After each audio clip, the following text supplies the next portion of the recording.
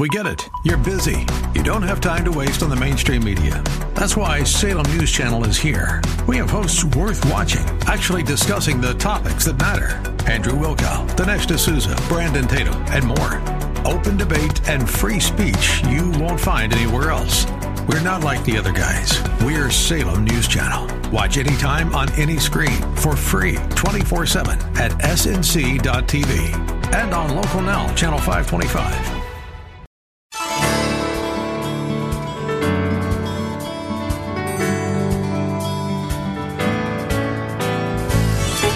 Welcome to Lift Up Jesus with Pastor Dudley Rutherford. I'm Kyle Welch. We are here every weekday at this time to share the good news of Jesus and to lift up His name to this city. No matter if you are listening right now from your car or at home or in your place of work, we believe that today's sermon from Pastor Dudley will be a blessing to everyone. So if you can, get out your Bibles and let's join Pastor Dudley right now with his message. I want everyone to say Peter. He was the one that wrote 1 Peter. He also wrote 2 Peter. And Peter is the same Peter that walked on water until he took his eyes off the Lord and he sunk. It's the same guy.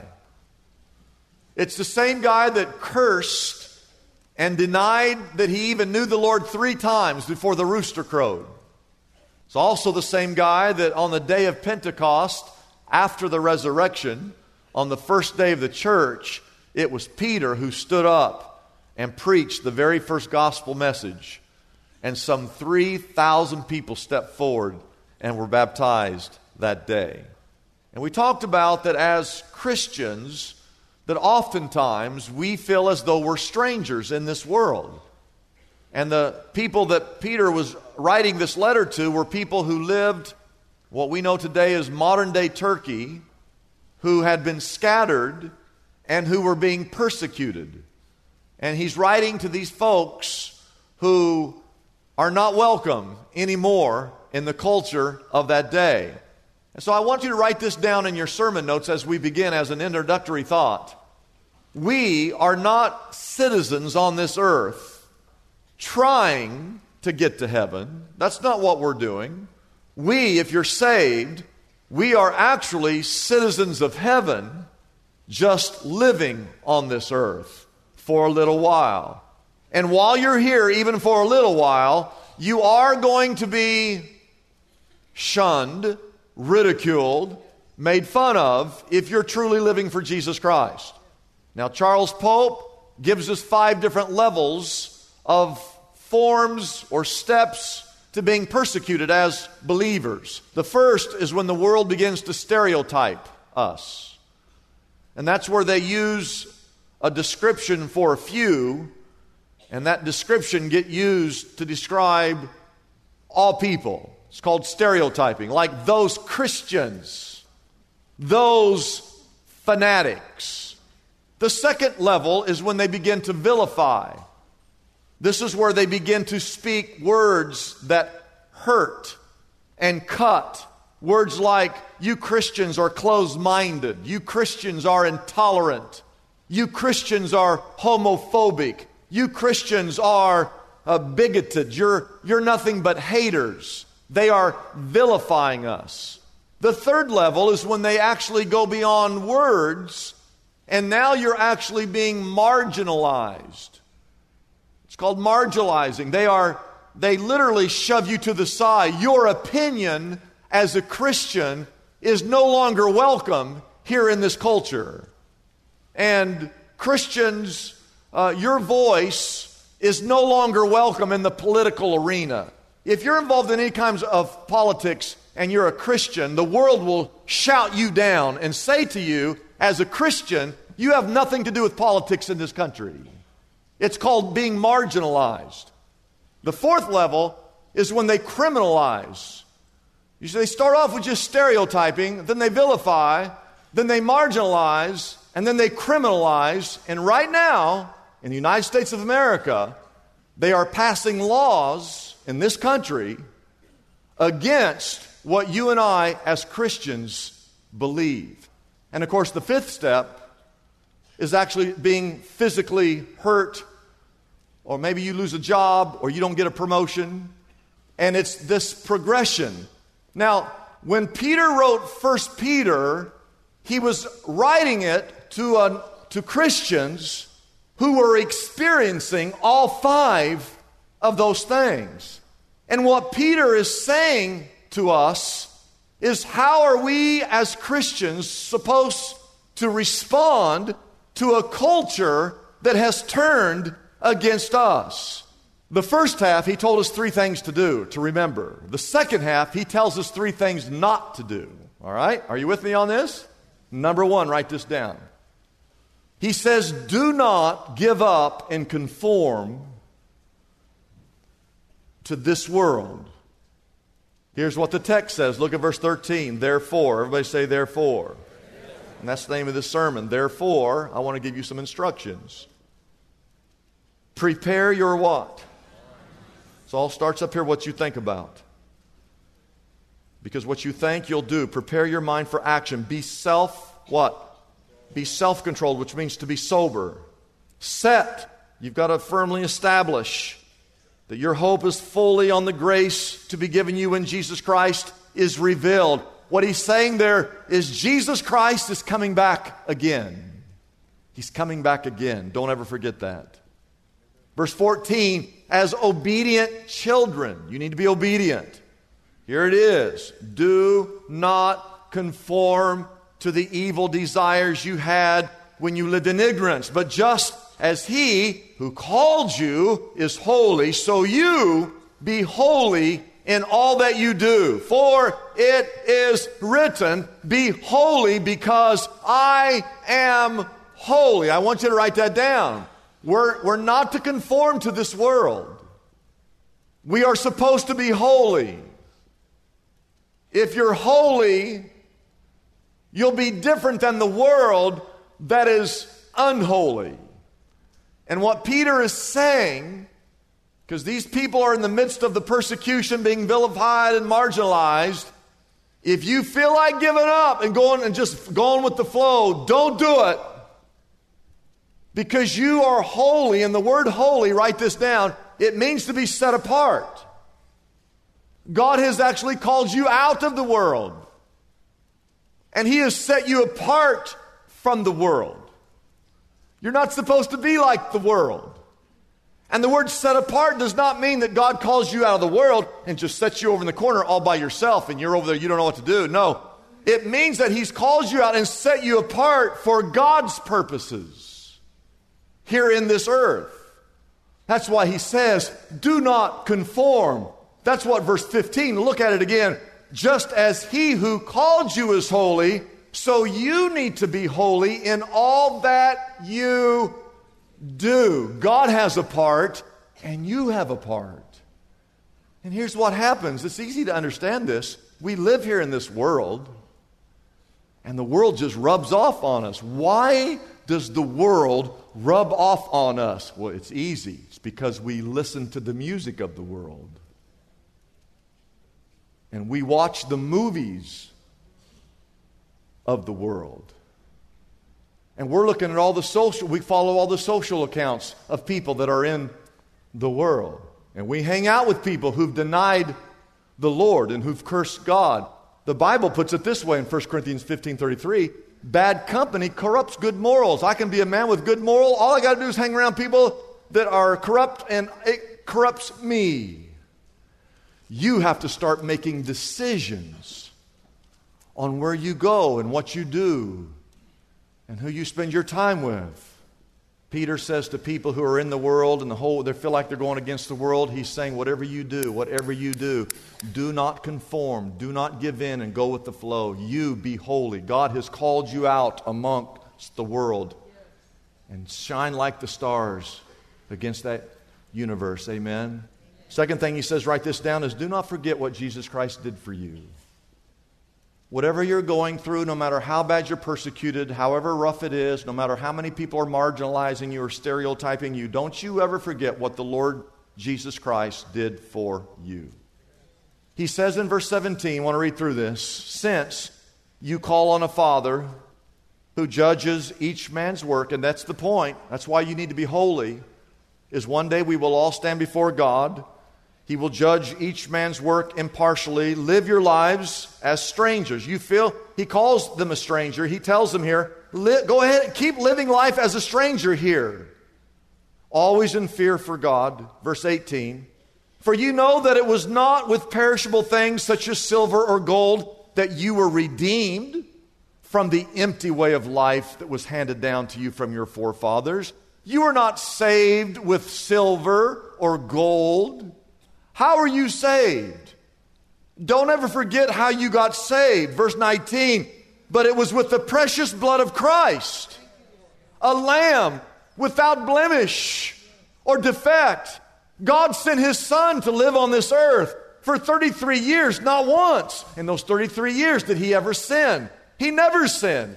So that when He died on that cross, He was a lamb without defect. He was the perfect sacrifice. And when Jesus Christ shed His blood, that blood was for the forgiveness of your sins and the forgiveness of my sins. Don't ever forget what Jesus Christ did for you. And then He says, verse 20, He was chosen before the creation of the world. Before the world was ever created, God knew that He was going to send His Son Jesus to die on a cross for you. God knew that before the world was ever created.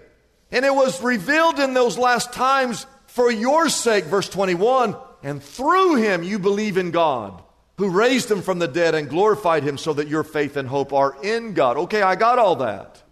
Why do I need to remember all that? Well, here's the reason why in verse 22. Now that you have purified yourselves by obeying the truth, your salvation came through Jesus Christ, that you now have sincere love for your brothers. Love one another deeply from the heart. He's saying as you remember the love that God had for you, you should pass that love on to those around you. Don't ever forget what Jesus Christ did for you. Because when you remember what Jesus Christ did for you, it enables you, write this down, to be more loving, even to those people who are marginalizing you, towards those people who are mistreating you. That's what the Bible's all about, isn't it? Isn't the Bible just about us receiving the love of God, and then we look around to people, even people who mistreat us, and love them with the love of Jesus Christ? Isn't that the gospel? I want to read some verses. Just look at the screen. I'm just going to read through them. Bible says in John 13, a new command I give you, to love one another as I have loved you, so you must love one another. By this all men will know that you are my disciples, if you have love for one another. Romans 13 verse 8, let no debt remain outstanding except the continuing debt, to love one another. For he who loves his fellow man has fulfilled the entire law of God. 1 Thessalonians 4:9, now about brotherly love. We do not need to even write to you, for you yourselves have been taught by God to love each other. 1 John chapter 3, verse 11, this is the message that you've heard from the very, very beginning, that we should love one another. 1 John 3:18, dear children, let us not love with words or with tongue, but love in action and in truth. 1 John 4:7, dear friends, let us love one another, for love comes from God, and everyone who loves has been born of God and knows God. And then Jesus said these words in Matthew 5, you have heard that it was said to love your neighbor and to hate your enemy. But Jesus says, I tell you to love your enemies and pray for those who persecute you. Oh, there comes a point when you understand what Jesus Christ did when He died on that cross. He died because He loves sinners. He loved Judas, and Judas betrayed Him. He loved Peter. Peter denied Him. He loved Saul. Saul persecuted Him. And in the same way, He loves you. And He loves me. He loves lost people. And He's calling us, the church, to love others who are denying Him. To love others who are betraying Him. To love those who are persecuting Him, And He's also calling us to love those who persecute us. Because how else are they ever going to be saved? How are they ever going to know about the love of Christ? They're never walking into this church. But they will rub shoulders with you in the workplace and at school and at the mall. And when they see the love of Christ in you, write this down. It's the love that they see in you that points people to the love they see in Christ. Oh, I'm going to tell you, some people, it's just hard to love. And right now in this country, it's hard to love people who have a different political view than you. And I see some people say something politically that is so far out there, and I see Christians get online and just bash that person with that different political view. You're doing the exact opposite of what God wants you to do. God wants to reach the person with a different political view than you. God wants to reach the person that has a different skin color than you. God wants to reach that person at work or that person at school that's different than you. How in the world is God ever going to reach that person? He's only going to reach that person through you and I, who don't let those things bother us, and we just see a person for the value of their soul and realize that we've got to find a way to love that person and introduce them to Jesus Christ. Do not conform to the world. Be holy. Do not forget what Jesus Christ did for you. Be loving. Number 3, don't ever neglect the Word of God. All right? This is where this gets really, really practical. He says in verse 23, for you have been born again. Everybody say born again. All right? So now if you're not born again, you don't even understand this. But if you've been born again, not of perishable seed, but of imperishable, through the living and enduring Word of God. For all men are like grass, and all of their glory is like the flowers of the field. The grass withers, and the flowers fail, but the word of the Lord stands forever. And this is the word that was preached to you, therefore. There's another one of these therefores. Since the word is eternal, you've got to do some things. Rid yourselves of all malice. Get rid of the malice and the deceit and the hypocrisy and the envy and the slander of every kind. And then he says in verse 2, like newborn babies crave pure spiritual milk, so that by it you may grow up in your salvation, and that you have tasted that the Lord is good. What he's saying here is be hungry for the Word of God. Be hungry for the Scriptures. In the midst of being vilified and stereotyped, what you need to do is cling to the Word of God. There was a preacher that was asked to go speak. There was a third grade Sunday school class, and the teacher said to the preacher, would you come teach the third graders? He said, yeah, I'll come in there. So he goes in the third grade Sunday school class, and he asks the question. He begins the lesson like this: who broke down the walls of Jericho? And one little boy raised his hand and he goes, well, I didn't do it. And the preacher looked over the teacher and said, is this typical? And the teacher said, well, I know the boy and his family, and if he says he didn't do it, I think you can trust him. And the point of that story is that we are biblically ignorant people. I'm in my office. Just about every time I'm working on a Bible story, I ask myself, I wonder how many people in my church ever even read this story. We are the one group of people in America that should know this book inside and out.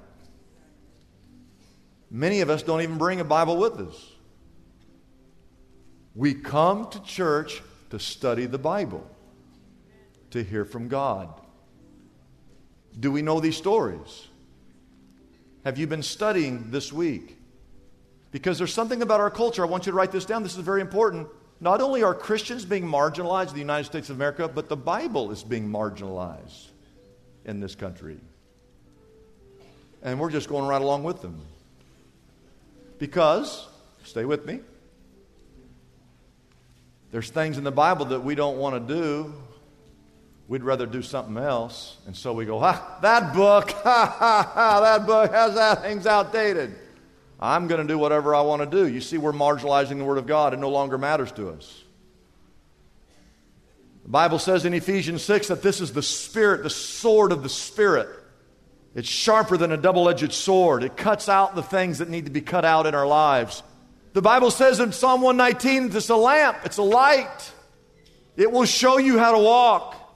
Luke 11:28 says that it's a gold mine of blessings. Jeremiah 23, it's a fire that purifies. In Matthew 4:4, it's food. It's food that sustains us. James chapter 1, it says it's a mirror that reflects what's going on in your soul. 1 Peter 2:23, it's a seed that is planted that takes root. Jeremiah 23, verse 29, it's a hammer that can break down the walls of injustice, is what it says.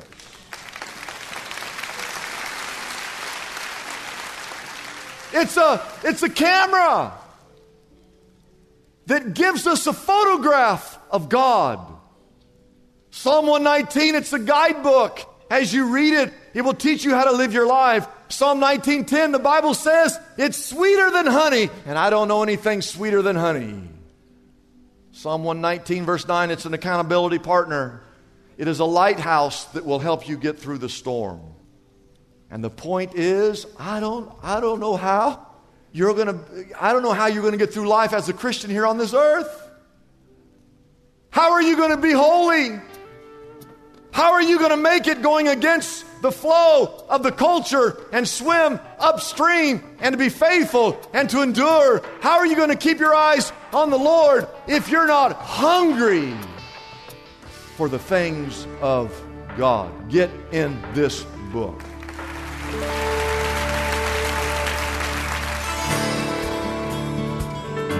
It's a blessing for us to bring this program to you every day. We exist only by our faithful partners who support us through their prayers and financial gifts. If Pastor Dudley's message has been a blessing to you, we would like to encourage you to consider joining in partnership with us so we can continue to be here every day to bless others with this important ministry. Your gifts, whether large or small, are greatly appreciated and go directly to help keep us on the air. You can find out more about supporting us by calling our toll-free number, 888-818-4777. That number again is 888-818-4777. We have operators standing by and ready to take your call. You can also support us by going to our website, liftupjesus.com/reach. That address again is liftupjesus.com/ and then the word reach. Wouldn't it be great if there were accessible answers to our spiritual problems? Just like there's a smartphone app for calculating a tip or getting directions to a local store. Most of us have heard the phrase, "There's an app for that," popularized by the creators of the iPhone. Well, God has an app for the common problems faced by Christians everywhere. Are you stressed out? God has an app for that. Problem with crude language or gossip? Struggling with prejudice? Brokenhearted? Anxious? Or depressed? God has an app for that too. Pastor Dudley's book, God Has an App for That, is available now for a gift of any size to the Lift Up Jesus ministry. This helpful resource can be yours right now by calling our toll-free number, 888-818-4777. That number again is 888-818-4777. You can also get God Has an App for That on our website, liftupjesus.com. That address again is liftupjesus.com. Come and explore the book of James and discover God's user-friendly solutions for some of the biggest challenges we all face daily. Get your copy of Pastor Dudley's book, God Has an App for That, today. I'm Kyle Welch, inviting you to join us tomorrow at this same time as we again lift up Jesus with Pastor Dudley.